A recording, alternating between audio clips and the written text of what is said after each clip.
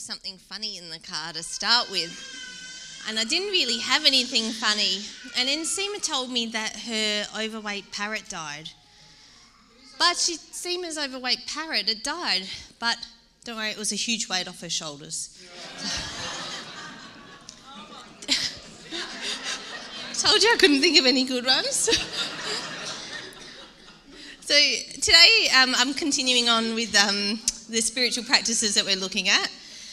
We've just started that series on spiritual practices. And I was going to look today at what it means to know God, the spiritual practices and disciplines related to this, and how these practices can help us know God more.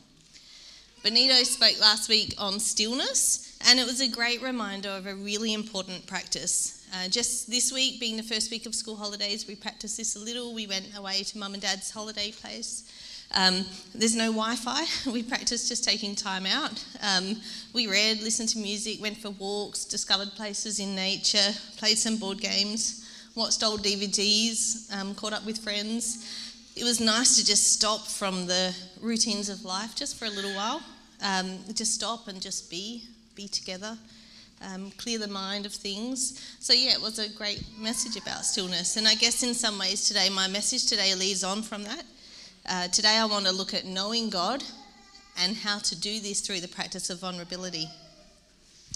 Shall we pray? Heavenly Father, I pray that you be with us today. I pray that you use my words to speak what you want me to speak. I pray that you open our hearts and ears to hear and understand what you want us to hear and understand. In Jesus' name we pray. Amen. The key desire of God is that we should know him.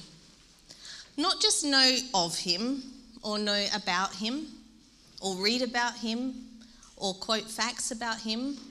God's desire is that we know him. Jeremiah 31 verse 33 to 34 says, "For this is the covenant that I will make with the house of Israel after those days, declares the Lord. I will put my law within them. I will write it in their hearts. I will be their God, and they will be my people. No longer shall each one teach his neighbour and each his brother, saying, 'Know the Lord,' for they shall all know me, from the least of them to the greatest, declares the Lord. For I will forgive their iniquity, and I will remember their sin no more." You see, God's desire is that we know him. This is really loud. Thanks.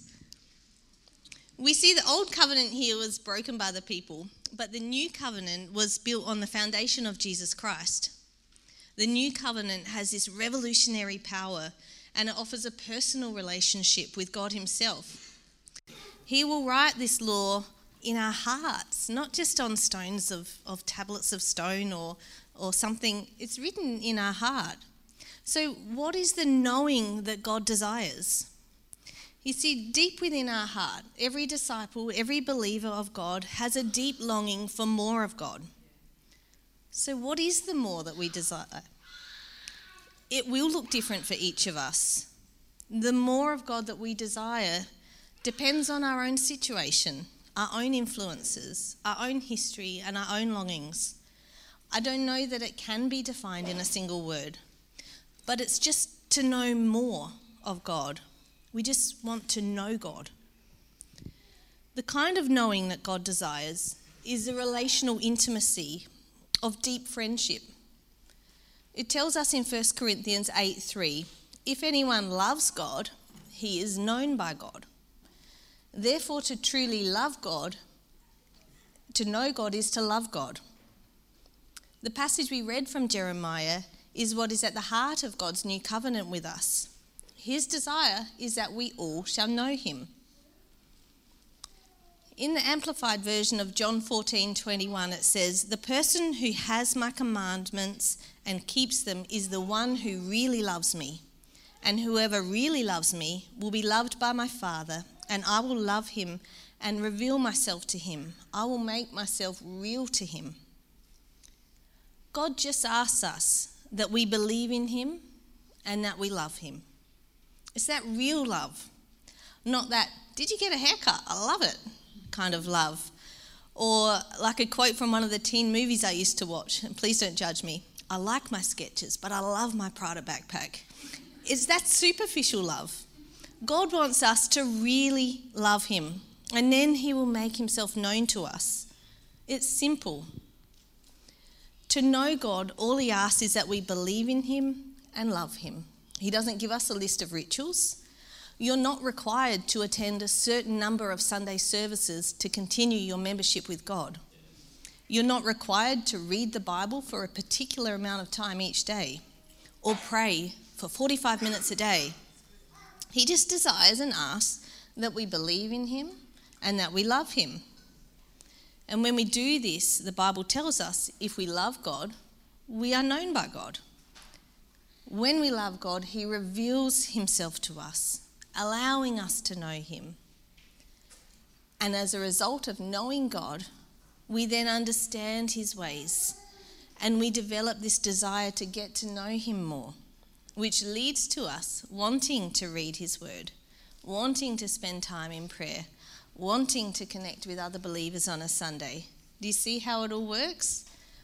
All these other practices are built on a foundation of belief in God and a love of God. It's that deep relational intimacy, deep friendship, the kind of knowing that only love knows. The role of love in knowing someone is profound. On one hand, you cannot intimately love someone you do not know.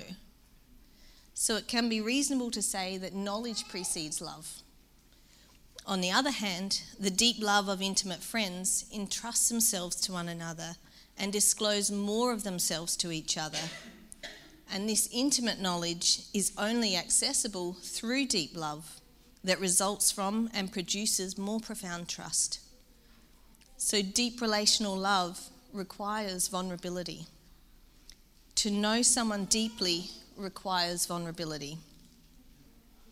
I want to look briefly at the end of John chapter 6. In John 6, Jesus, he was really busy in this chapter, and John writes about, it's quite a long chapter, so I'm not going to read the whole chapter. But in the beginning part, Jesus feeds the 5,000 with the 5 loaves and the 2 fish. We all know that story. It was an incredible miracle. The Bible tells us that the people ate their fill. They didn't just have a fish and went home to have a proper dinner. They ate their fill. The Bible says that they ate as much as they could eat. And when the people saw this miracle, in John 6:14, the people said, "This is indeed the prophet who came into the world." They saw the miracle and they knew that God was the prophet who is to come. Following this, Jesus withdrew to the mountain by himself. You notice the stillness that Benito talked about. He went off by himself to pray. In the evening, the disciples left. They got in their boats, went across the other side of the sea to Capernaum. It was dark and Jesus hadn't come back to them from his place of stillness. And the sea became rough and they were trying to row safely across the sea. And then they saw Jesus walk on the water to them. He told them not to be afraid and they were glad to take him in their boat and go to the other side. The next day, the crowd realised Jesus wasn't there anymore, but they hadn't seen him leave.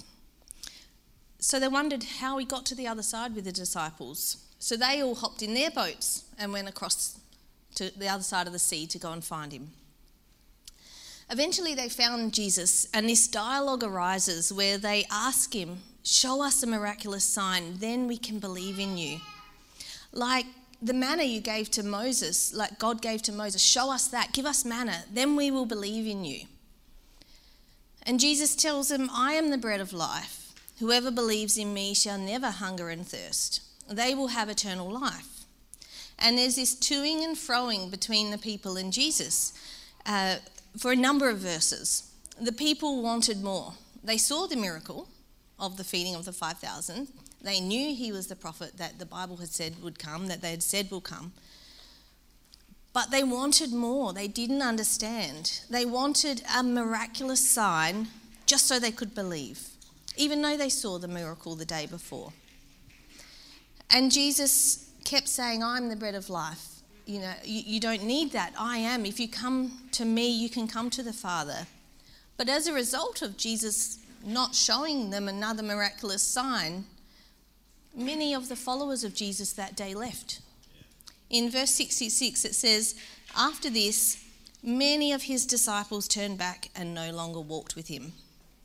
So Jesus said to the 12, "Do you want to go away as well?" And Simon Peter answered him, "Lord, to whom shall we go? You have the words of eternal life. We have believed and we have come to know that you are God."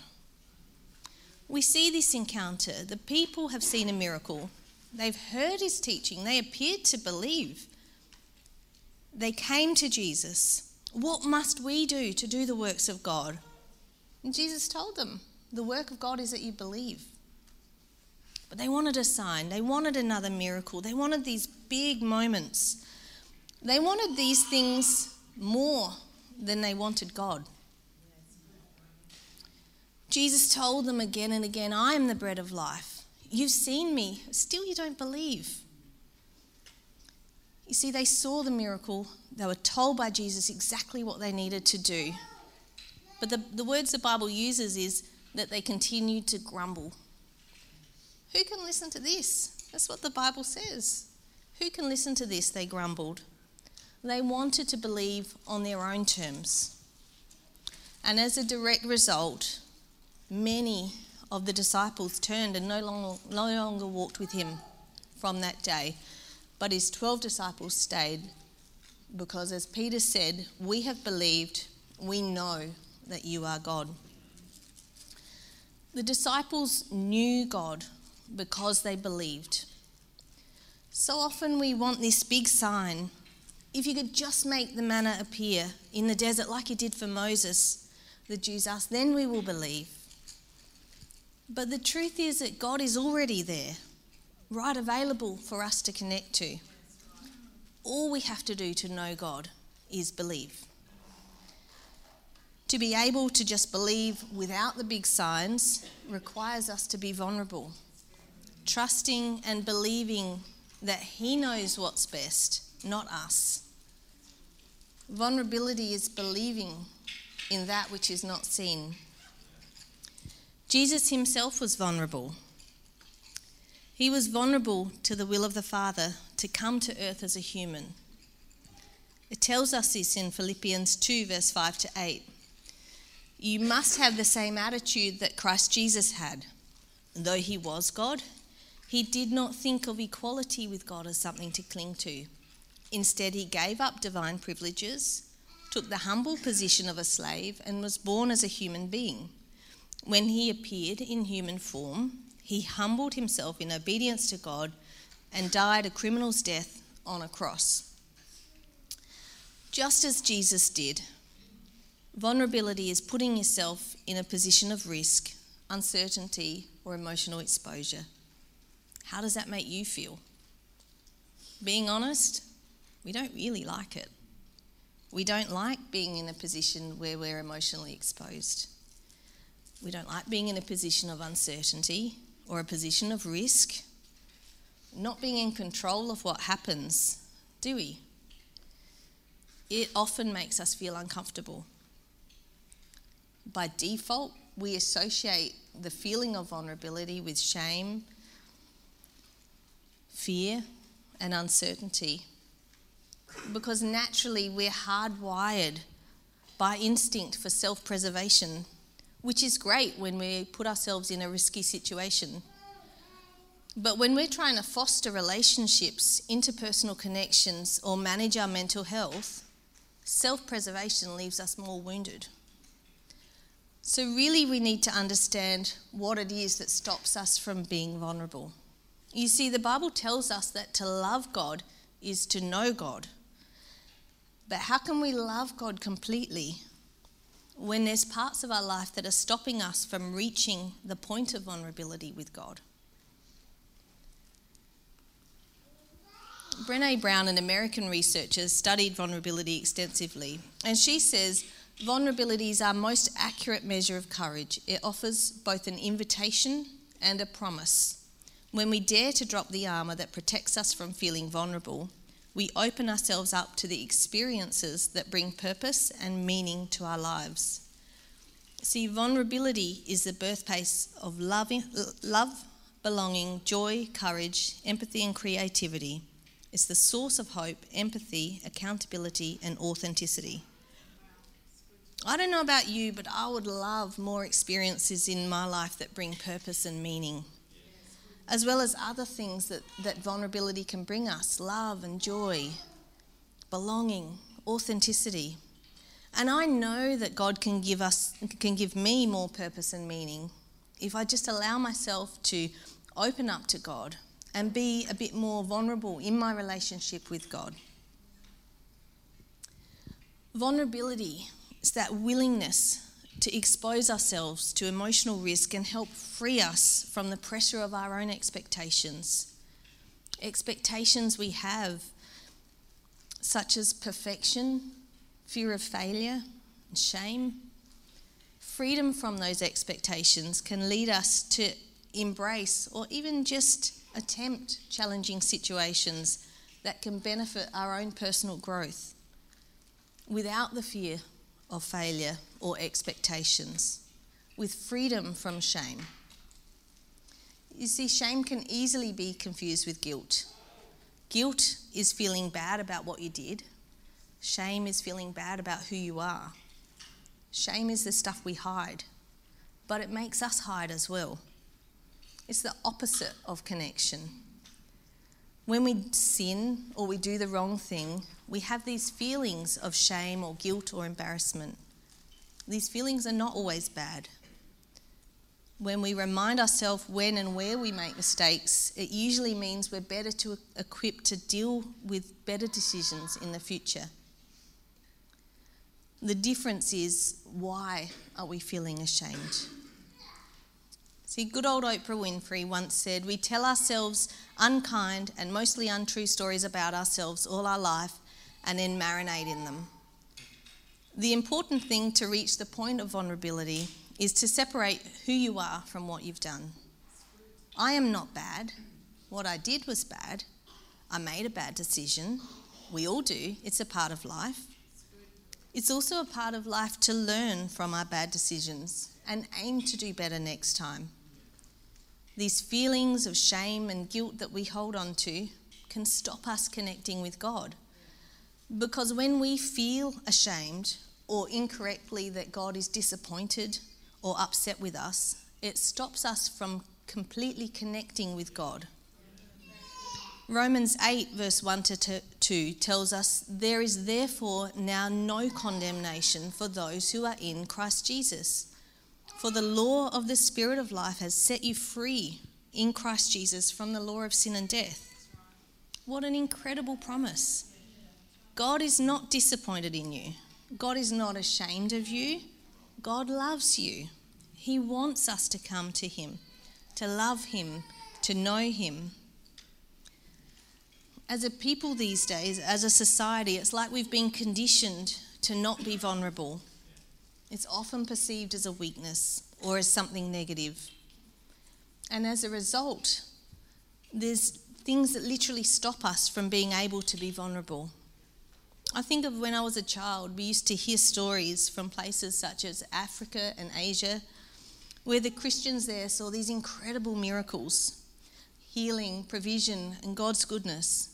And as I got older, I began to wonder why we didn't see those incredible miracles here on the same scale as we did there. And I began to realise it's because we have so many things at our disposal. They become barriers. We become less reliant on God as a result of those barriers. Yes, we believe in God, we follow God, we trust God. But what I began to realise is that we usually have a backup plan. Now, I'm not saying that's entirely a bad thing. I strongly believe that God puts people in and around our lives to help us. But I do believe that we can often hang in the security of that more than the security of God. How can I explain this better? How many people are on medications? I am. My medications are important. Without my medications, I may not even be here. I believe God gave people the skills to research and develop these medications to help us. But we all know that medications will not keep us alive forever. Eventually there'll be another problem and another medication and another treatment. And eventually, as a human, we will die. We are not designed to survive forever or even for hundreds of years.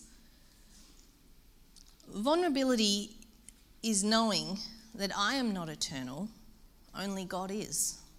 Our time on earth is limited, but knowing God and loving God offers us an eternity with him. Over the last 7 years, one of the biggest areas I've had to become vulnerable with God in is my health. I understand, and I'm at a point where I can be real and completely vulnerable with God. And do you know what? It's not scaring. It's not anxiety-inducing. It creates a sense of peace because I know that I'm nothing without God. The Lord gives and the Lord takes away. I know that I have no control over that. Does it mean that I give up, or that I don't take care of myself, or that I ignore medical advice, or throw caution to the wind? No, I do what I can do to help, but I know that ultimately God is in control of my life, and the knowledge of that gives me peace. Does it mean I'm never afraid of the future, never worried or stressed? No, because I'm a human. I feel human feelings and emotions. But because I love God, I know God, and I know that the only way to the Father is through him. And when I start to go off course, or my mind travels into all these fears and worries, he guides me, steers me back on track. Because he's promised me in Hebrews, he will never leave me or forsake me.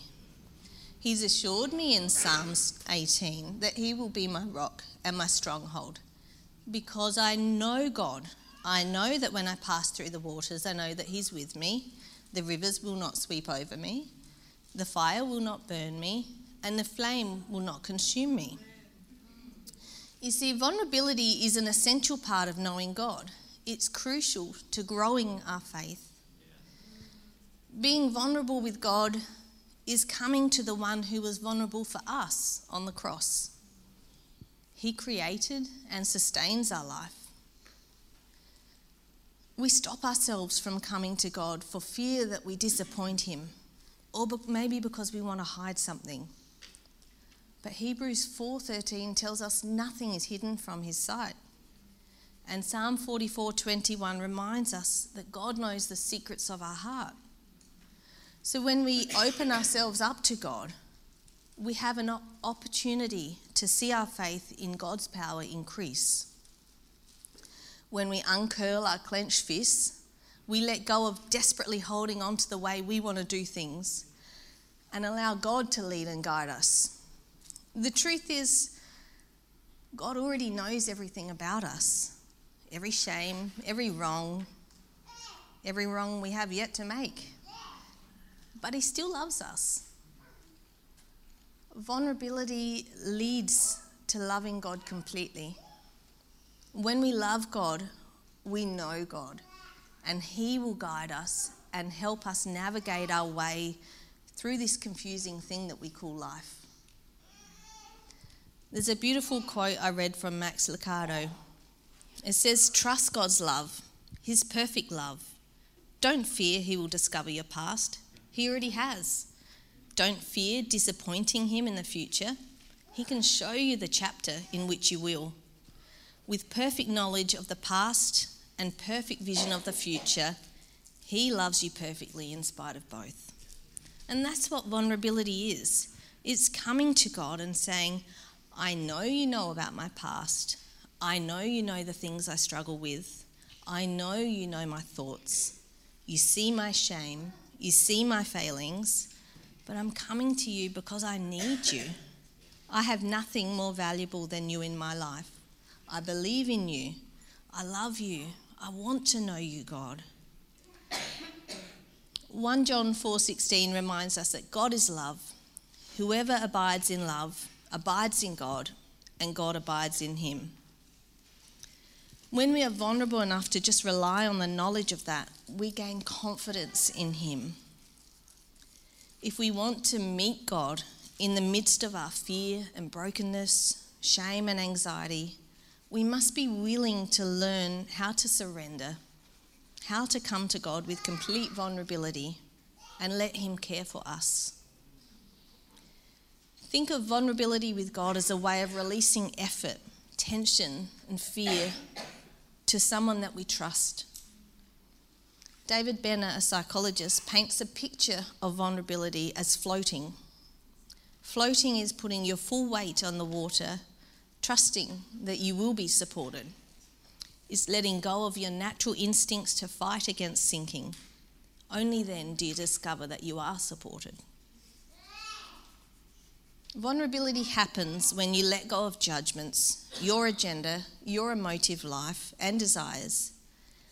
It's putting aside your brokenness, shame, anxiety and fear and connecting to the source, allowing God to enter our lives and brokenness in ways that you've never expected. It's letting go and discovering that you are supported by God.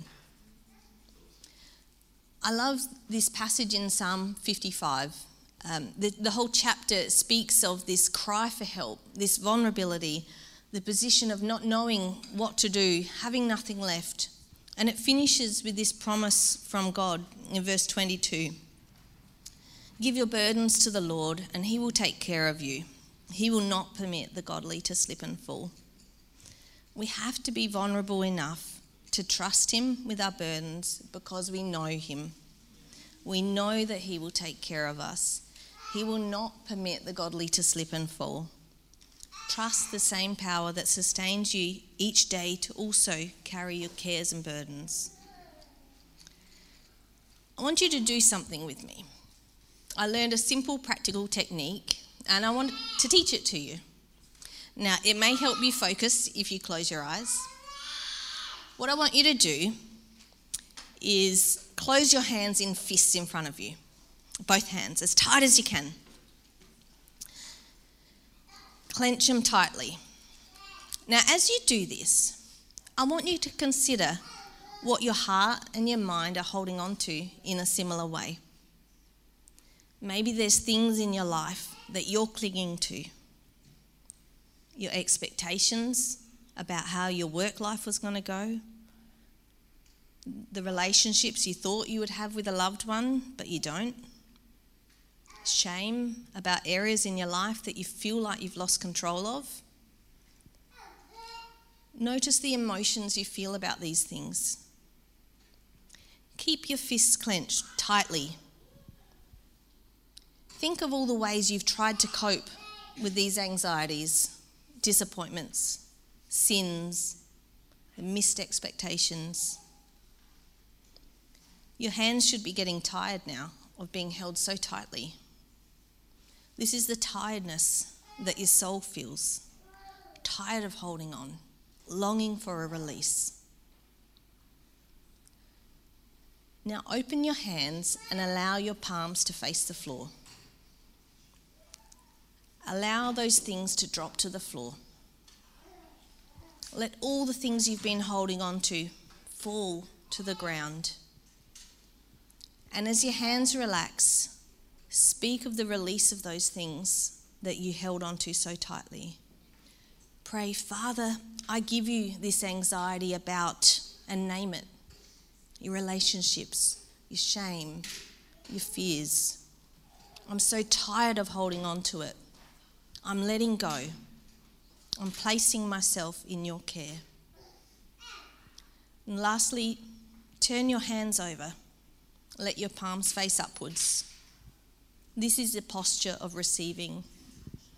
And receive into them Jesus' words.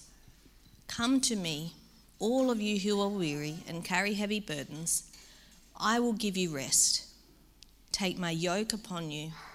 Let me teach you, because I am humble and gentle at heart. You will find rest for your souls. For my yoke is easy to bear, and the burden I give you is light. You can open your eyes. It's a simple practice of release, It's putting yourself in a position of vulnerability. And sometimes a physical action can help with our mind. It's a practice you will need to do often because we're human. And we know that often we'll pick some of these things back up before we leave. It's an action that's easy to do anywhere, at your desk, at work, at the shops, whenever you're in a situation that makes you feel anxious. Whenever you feel the need to, release the things you're holding on to and bring yourself into a place of vulnerability with God. A heart that is free is open and vulnerable. Vulnerability with God is allowing yourself to be completely open and free with God. Allowing yourself to love him unconditionally like he loves us. And as those verses tell us, when you love God, you will know him. Vulnerability is a spiritual practice where we push through the barriers that disconnect us from knowing God intimately. It's an important practice to position ourselves to receive from God, to receive his grace, his love, his support, and his comfort in our life. I recently read a couple of books by the founder of the Resilience Project. They were great books.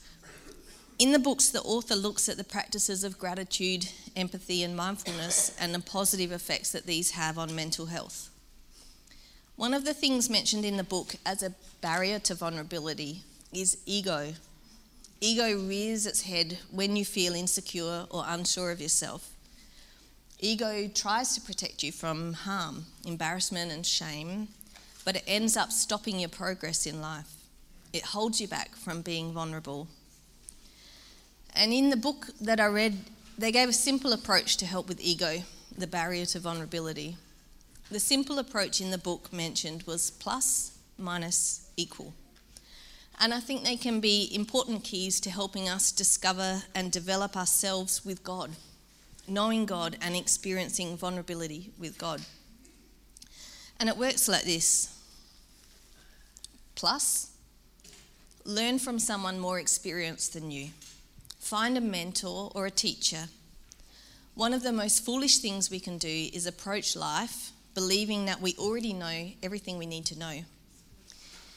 If we don't listen to people who know more than we do, we'll find it very hard to learn.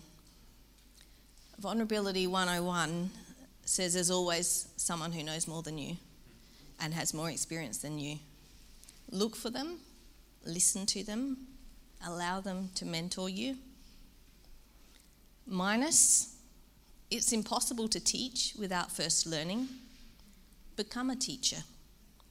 Through educating or instructing those less knowledgeable, we're forced to consolidate our higher understanding. Do I find it super easy to preach to you? No. Do I learn more about God each time I prepare a sermon? Yes. We will always learn something when we have to pull apart a topic in order to explain it to someone else. Be alert to people who are willing to learn from you and seize the opportunity. And equal. Competition is a great leveler. It's also a great motivator. Find someone to be accountable with, someone who's at a similar stage of growth as you, to spur on and develop you and encourage you. It's important to seek out and connect with people who challenge us. As equals, we push ourselves to greater results and learn from each other along the way. The same dynamics apply in all of life. If there's an area you want to improve, seek out your equals.